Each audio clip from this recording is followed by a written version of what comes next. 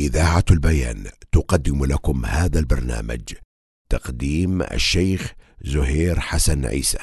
الحمد لله حمدا كثيرا طيبا مباركا فيه، وأصلي وأسلم على سيد الأولين والآخرين سيدنا محمد وعلى آله وأصحابه أجمعين. أما بعد، أيها الإخوة الكرام، السلام عليكم ورحمة الله وبركاته. طيب الله أنفاسكم وأسعدكم في الدارين. نتابع مع سلسلة أعمال القلوب ومع درجات التوكل، والدرجة الخامسة قد بدأنا بها في الحلقة الماضية، وهي حسن الظن بالله عز وجل.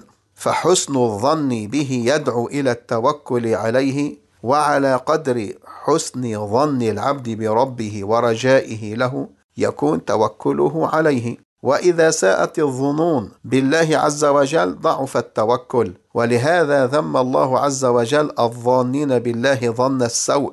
ومن الظنون السيئة به سبحانه ظنون أولئك الذين يظنون أن الله لا ينصر أولياءه، أو أن الله يديل أعداءه على أوليائه إدالة مستمرة، أي هكذا يظنون أن دائما الغلبة لأعداء الله. وكذا قول الذين قالوا وهم أهل النفاق في وقعة الأحزاب، ماذا قالوا؟ قالوا ما وعدنا الله ورسوله إلا غرورا. وذلك أن النبي صلى الله عليه وسلم وعدهم بكنوز كسرى وقيصر، ووعدهم بفتوح عظيمة، فتح اليمن والشام وفارس. فلما رأوا الأحزاب قد أحاطوا بالمدينة فقالوا أين نحن من هذه الوعود؟ قالوا ما وعدنا الله ورسوله إلا غرورا. فهؤلاء ساءت ظنونهم بالله، بخلاف من رسخت أقدامهم في التوكل وثبت ذلك في قلوبهم وهم أهل الإيمان، حيث قالوا لما رأوا الأحزاب هذا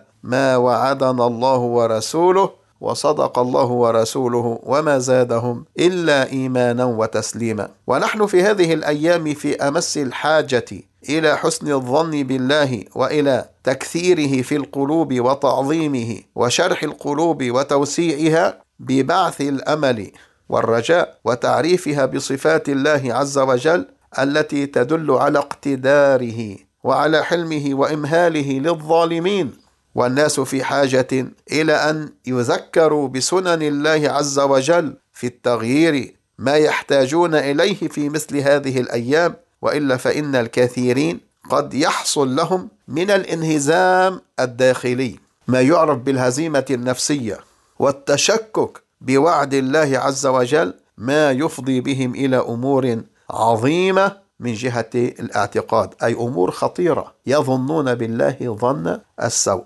الدرجة السادسة في هذا الباب التوكل أن يستلم أو يستسلم القلب لربه، وأن تنجذب دواعيه كلها إليه، فلا يلتفت هنا أو هناك. والدرجة السابعة أن يفوض أمره إلى ربه عز وجل، لأنه يعلم أن الله عليم يعلم الأمور كلها، وهو حكيم يضع الأمور في مواضعها جل ثناؤه ويوقعها في مواقعها. فإذا حصل اليقين بذلك مع وثوق بقوة الله عز وجل وقدرته، فإنه يستسلم ويفوض أمره إلى الله عز وجل. فالتفويض هو روح التوكل ولبه وحقيقته، وذلك أن تسلم أمورك كلها إلى فاطرك وبارئك سبحانه، وأن تنزل به حوائجك اختيارا لا اضطرارا. أيها الإخوة الكرام،